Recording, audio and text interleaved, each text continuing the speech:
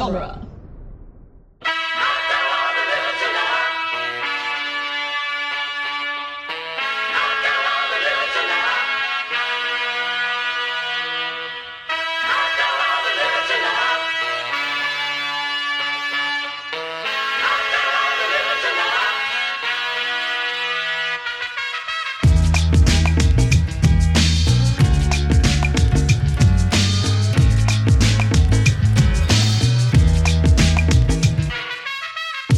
Welcome back to the Cornetto Minute, the daily podcast where we crawl our way to the bitter end or the lager end of the world's end 1 minute at a time. I'm Nick Jimenez.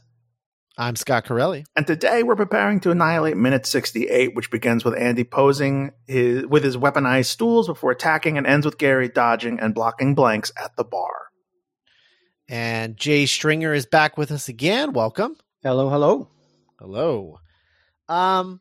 So the fight scene begins, and for my money, this is the best fight scene in the movie. Yeah, it's one of my favorite fight scenes in movies. Yes, yes, for sure. I think it's an absolutely brilliantly choreographed action sequence, and I love the bathroom fight. I think the bathroom fight is great, but it doesn't have the there's just so much going on in this one. That I think, largely the main thing that I just absolutely love about this fight is, and we'll get more of this tomorrow, but in tomorrow's minute, but I love Gary's sort of, want versus need in this. and I think want versus need is what creates the best fight scenes, because the need is always in a fight scene is always surviving the fight, winning the fight, right? But the want, adding a want to that, I think just adds another layer to the fight that gives us something to root for more than just I've seen a million fights, right? But the ones that I'm always the most interested in are the ones that have stakes beyond the fight itself. And I don't mean the fate of the world or anything like that. It's literally just, in the case of Gary, he just wants to finish his goddamn pint. That's what he wants more than anything right now. And the only reason he's fighting is because they won't let him. Yes. And I love it. It adds so much to the fight, and to the choreography, because it gives the choreography a sort of goal where it's like all of the fighting that's happening, he's just wanting to get them away from him so he can drink his pint. And I love it. I think it adds so much character to the fight, and I really do think it makes for the best fights in any movie. Right. Yeah. I mean, and it's it's difficult for an audience member to relate to, oh no, we have 10 seconds before the portal closes or shit, but he wants to drink a beer and he can't. That's more, it's more grounded, and it's I can relate to that, or that's funny, or just a little off center. I think it's the grounded element that makes it. It's what I think, if the bigger your moment is, the bigger the idea of the moment is, in any kind of scene or chapter, it's fun to just find something very, very, very mundane in the middle of it to ground it, and so it is just that pint. That just let me drink, I've got a job to do. Because that's when it becomes relatable in a way on your subconscious to every day you've ever had, when you've got a job and people throwing a million things at you, and you're like, yeah, but I've just got to do this thing. Could you just give me 5 minutes? Yeah. Or you're just I can't even tell you how many times I've been at work and okay, I'm gonna have my lunch. I've been looking forward to this. It's always a lunch that I'm looking forward to, whether it's really good leftovers, or I was planning to go to a certain restaurant or whatever, get takeout. And it always seems to happen that I can't wait for lunch. And of course, that's the moment where I can't get a break. Just one thing after another. All right, I'm about to go to lunch. Oh, before you go to lunch, can you do this? Yeah, I guess I have to, huh? And you do that, and then you get dragged to something else, and then something else, and then before you know it, the day's over and you never got lunch. Yeah. This scene also always, and this particularly kind of this minute of it, towards the end of this minute, it always makes me think of Raiders of the Lost Ark. And I'm not saying I don't think it's an deliberate reference, because they would have played a few things up more if it was deliberate. You just, if you've got a fight in a bar, it can't help but remind me of it. It's just the bit when Indy's pinned to the bar and asking for whiskey. But obviously in that film, he's wanting the whiskey for something else. But Marion thinks for a few seconds he's just asking for a drink of whiskey. This scene always makes me think of that. It's like you could maybe watch that scene and go, okay, but what would happen if he's in the middle of the fight and he did just want a glass of whiskey? Yeah. Because I think that's I mean, I don't know that it's certainly not a deliberate reference, but I definitely think that, I mean, that scene is so iconic, and Raiders is such an iconic film that there's no way that isn't, sort of built into the DNA of this scene, even subconsciously, you know? Because there's no way that little Edgar Wright didn't watch Raiders and was like, wow, that's a great fight scene. And then eventually, brought that here, to a certain extent, everything he learned from the fight scenes in Raiders, because Raiders is like a really good example of exactly what I'm talking about. It's like in every fight scene in Raiders, it's just Indy just getting put upon, and just like, I want to do that. Get out of my way.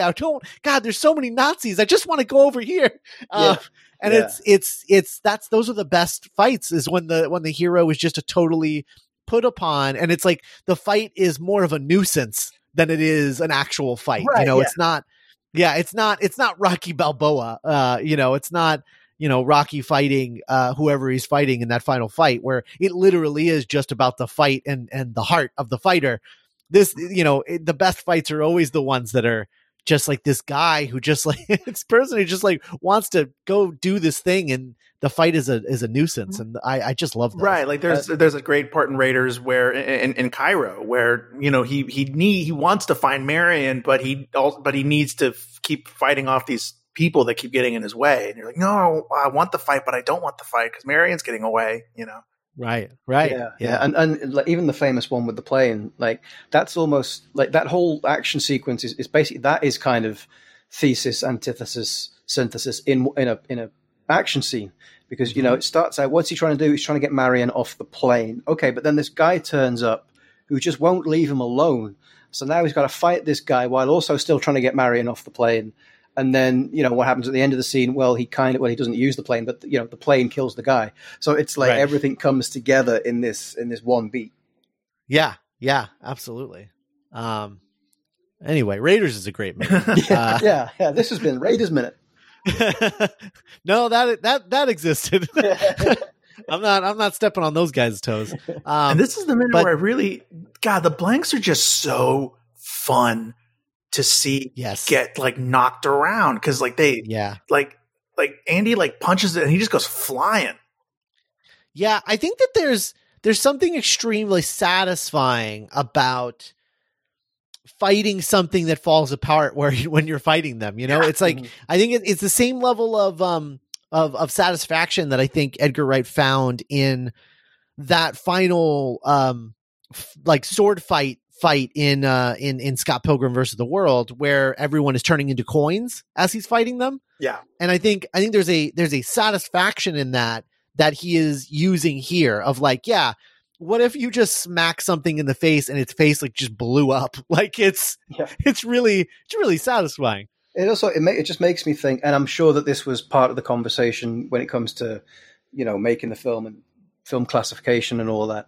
But it just reminds me of particularly when I was a kid, and, you'd have all these kind of kiddie-friendly TV shows when you could have as much violence as you want, as long as there was no blood. Well, okay, we're covered with that because it's not blood, it's this blue ink stuff. Mm-hmm. So you can go crazy, have as much of it as you want. Right. And also, you can't have weapons. Like, okay, like Wolverine's got claws. Can we not see them? And so the scene starts with him picking up 2 bar stools, and you kind of got that thing of like, were they in a meeting at some point when they might have said to someone, look, you can't accuse us of having him pick up violent weapons because they're bar stools. Bar stools can't be violent. They're smelly. Right. And they're cushioned. Yeah, they're cushioned. Yeah. It's really fun. And I think too, the fact that it's the blue ink allows them to do horrifically gory things that never feel like horrifically gory things, because it's not human blood. Mm-hmm. And I love that. I think it adds to the satisfaction, because I think if it was red blood and, they were like actually like wrecking human beings, it wouldn't nearly be as satisfying, because it would be too horrifying to be, satisfying. And, having them be these like fake action figure things, I think really just, man, it really adds to it. I love it. Yeah, I agree. I wonder if the blanks, another one of the reasons why it wasn't, such a well-received film, and why it takes a while to find an audience, is because the blanks and that specific version of kind of the alien takeover, that's not what you expect to see when someone says, we're going to go and watch a movie about aliens taking over, because we've just been conditioned for years. It's going to be Independence Day or any of these, things that we think of, and we don't think of, it's these kind of action figure things that bleed blue blood and their heads pop off. Right. It's genuinely inventive and fresh and fun, but sometimes inventive, fresh and fun isn't going to kind of immediately find an audience. Right. It's all about that expectation. Yeah, dude, and I think this movie flipped a lot of those expectations. And I think as a result, it was like it flipped one too many expectations or something, because I think at a certain point people were like, okay, none of this is familiar to me. And I don't know what to hook into. And I think that people struggled with that. There's a great Roger Ebert quote where he says that audiences are much more I'm paraphrasing, much more likely to see a mediocre film than a good film. Mm-hmm. Like something that they're like, okay, I think I know what that's going to be, and that's something that I enjoy, as opposed to like, this could be anything. Yeah, like, well, I don't know. That's like, if I don't know what to expect, then there's the chance that it might be something familiar and I might not like it. I'd rather see like the 8th version of like, where's my daughter? Because like, at least I know what that is. Right. I think it's because of emotion. I mean, I think like we're all guilty of it. Like in geek culture, we spent years talking about plot and structure and, all of these things, and every how-to book will talk about plot and structure and all, it's just over and over again. That's what we talk about. But I think what storytelling is about is expressing emotion. And if you can sneak ideas in, perfect. But really, it's what do you want your audience to feel? What do you want them to feel during the film? And then what do you want them to feel as they're walking out? And I think if you confuse your audience, even if you've done it deliberately, right, then ultimately you've confused your audience and they're going to walk out confused. Mm-hmm. And I think there's great merit in that. It creates something that lasts for a long time. But you kind of have to accept that in the first thing that's going to happen is they walk out confused. Right. I mean, I think that's what happened with films like Hereditary and Midsommar, 2 films that I absolutely love. But I think upon seeing it, for most people walking in expecting just a horror movie and then getting this other thing, they walk out of that movie, just those movies, just thinking like, what did I just watch? Why did it make me feel this way? This isn't what I signed up for. And that must mean the movie's bad. Yeah. I think the first season of Haunting of Hill House got it a little bit as well, because, it spent, I can't remember how many episodes were, but, it spent like 90% of the running time trying to unsettle you or scare you or freak you out. But then at the end, it's like, okay, but here's this emotional thing that we're putting back together, and even though it meant that you didn't, walking out of the theater, but, like getting to the end of the episode, it meant that you had a good feeling, but then you were still confused because you're like, but I was sold a horror. I was sold something that was going to scare me, but now I feel good. What's this? Yeah, I think that's part of the dilemma with horror as a genre, just in general, is that the third act of horror films or horror stories become very complicated, because you can only do there's really like only 3 things, right? Either it turns into an action movie in the third act, or it turns into like you said, sort of an emotional catharsis thing, which only satisfies a certain type of person. Or it is like a twist ending, like a Twilight Zone, M. Night Shyamalan kind of ending. The Boy. Of like this twisted tragic ending. And those are the 3 choices. It's like every horror movie has one of those endings. And depending on who you are, it kind of like shows a lot about your personality, about which type of those you tend to prefer, I think. But yeah, largely I think the worst horror movies are the ones that just turn into action movies in the third act, where it's like, and now we're gonna fight Jason. It's like, well, I mean, the rest of this movie wasn't like this, now suddenly let's go kick Dracula's ass. You were right, yeah, and it's like, well, that's not fun. I don't know. That's a different, turns into a different thing. But I think that's one of the reasons why I think horror is probably one of the most complicated genres as far as pleasing audiences. It becomes very difficult because, and it's also, it gets bogged down in continuity sometimes. I mean, you look at the Paranormal Activity movies and it's like that first one has, there's like a visceral reaction that the audience has to that stuff. But then once they start learning the tricks, it's like every movie, I would argue that the quality of the movies up to a certain point, I think the last one especially was not good at all, but largely the quality maintained pretty strongly across the board. I mean, give and take here and there, but pretty strongly. But the thing that changed was you as a viewer, is that you knew the tricks. And so it's not scary anymore. And so it's not satisfying anymore. And they started to focus more on the story. And that's not what people were coming to Paranormal Activity for. They were coming to it for the visceral thrill of basically experiencing a haunted house in a movie theater. And in my opinion, the best part of every Paranormal Activity movie is when you're in like a packed audience and the title card says night one. Right. And then you just feel everyone tense up instantly. Yeah. It's like when the doors close on a roller coaster, Right. Okay, here we go. It's going to start soon. Yeah, absolutely. So I don't know. It's interesting to see what Last Night in Soho does with it being Wright's first pure horror film. Supposedly, because I remember he said that Baby Driver was his first pure action movie, and then I saw it and I was like, well, that's not necessarily true, is it? No. So I don't know. We'll see what Last Night in Soho is, because I don't know that I buy that it's his first thriller. I would be excited by that, and I would be interested in seeing what that would look like, but I don't know that he can help himself but be at least have a sliver of comedy in there, because I just think that's who he is as a creator. But I'll be interested to see how it treats the formulas of that genre for sure.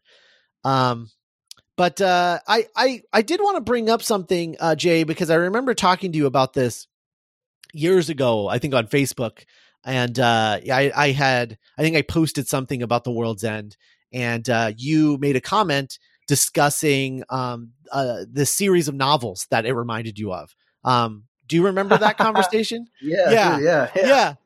Yeah, so I just wanted to talk a bit about those novels, and I guess because we haven't brought them up yet, because I was kind of waiting for you to be our guest before talking about them. Yeah, there's a series of books. I'm actually going to type into the Google box as we talk just to see if he's still doing them, because they were originally they were a trilogy, and then he just kept going. But yeah, there was a series of books by a comedic author called Robert Rankin, who basically the premise, and actually he got upset at one point. He thought that The World's End had ripped him off.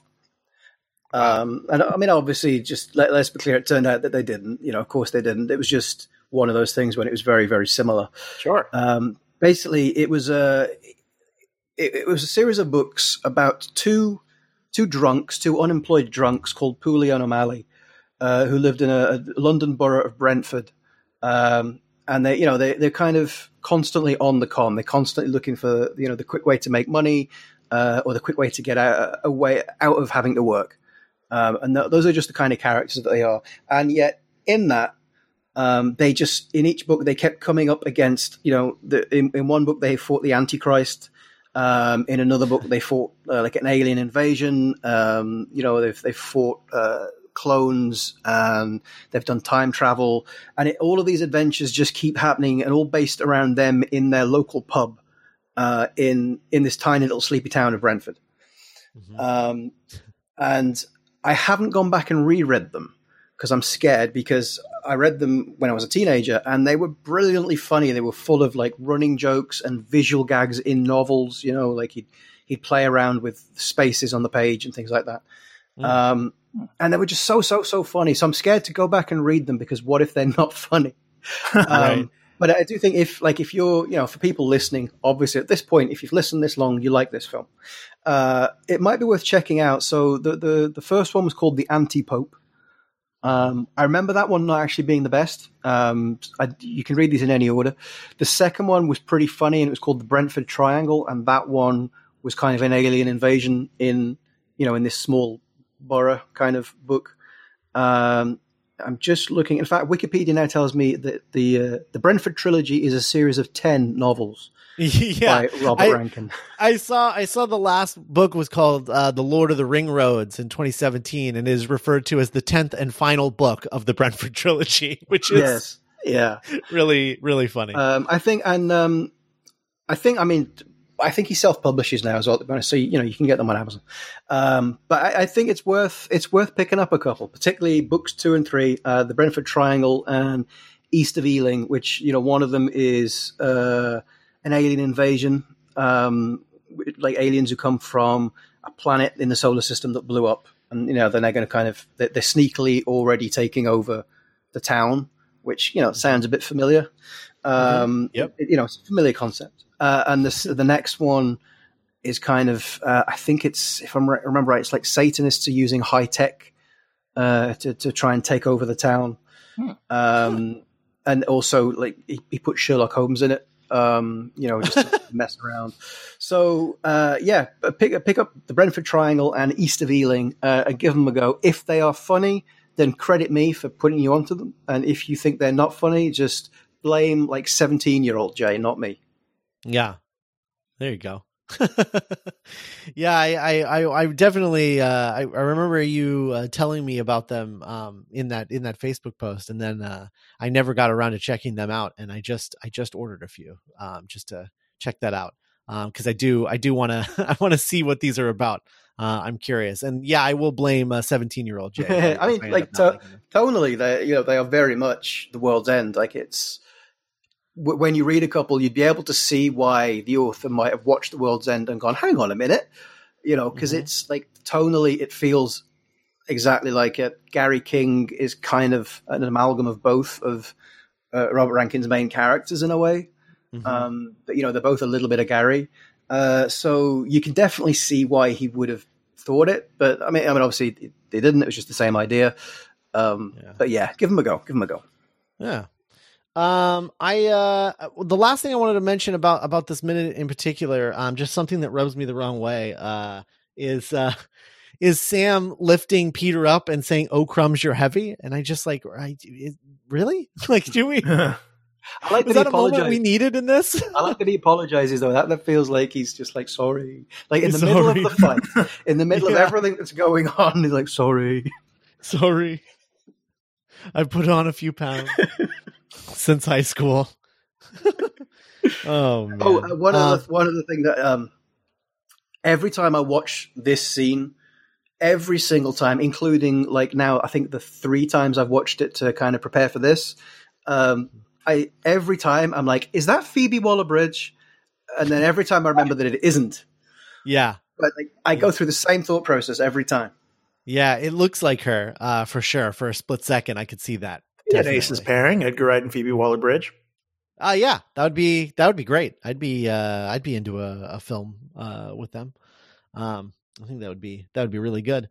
The last thing I wanted to mention in this episode was the song that they're kicking ass to is by Silver Bullet, and it is 20 Seconds to Comply, released in 1989, another summer. Hip hop, specifically the Britcore styling of hip hop. Silver Bullet being a very influential voice in the Britcore hip hop scene. Interesting, Britcore, huh? All right, yeah, no, this is good. Would yeah, I guess what else would be in Britcore? Would the streets? Okay, I don't know. Yeah, probably. Yeah. Is what was the oh man, what was that band? It started with a P. Not Pulp? Primus. Not Pulp? No, not Pulp. It's a band that sounds kind of like this. Okay. Anyway, I lost it. I know that it starts with a P, but I can't You're thinking of Prodigy? Prodigy? Yeah, that's it. Prodigy. Yeah, I hate that word. Yeah, yeah.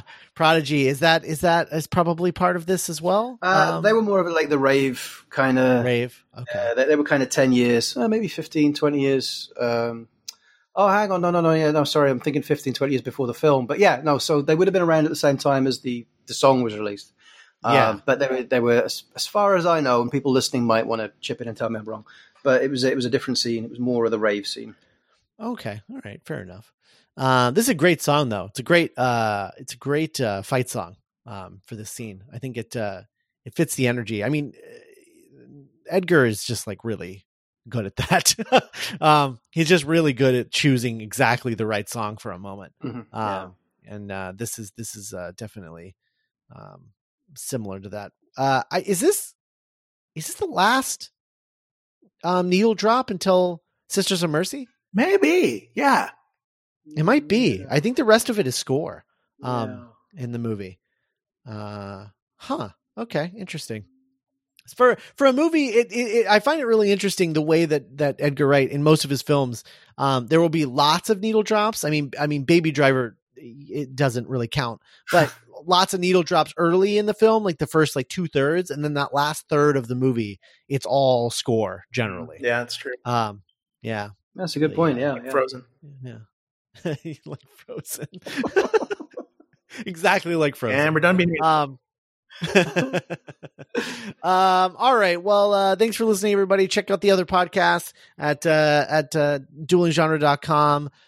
Check out, we haven't brought it up in a few weeks, but check out the live reading that Nick and I did, a live reading of our original romantic comedy script, The Other Side of Solitary. You can search it on YouTube and check that out as well. And it's fun. It's full cast, and it's I think it turned out great. Original songs, good stuff. The Other Side of Solitary, that is up on YouTube at the Dueling Genre channel on YouTube. So check that out. And Jay, do you have any podcasts right now that you want to plug? Technically, I'm not going to plug it. It's at the stage when it's been in hiatus so long that secretly we should just admit that it's never coming back. Oh, okay. Fair enough. Fair enough. I've had those before. It happens. But anyway, thanks for listening, everyone. And we will be back tomorrow with minute 69. Nice. But for now, let's move over.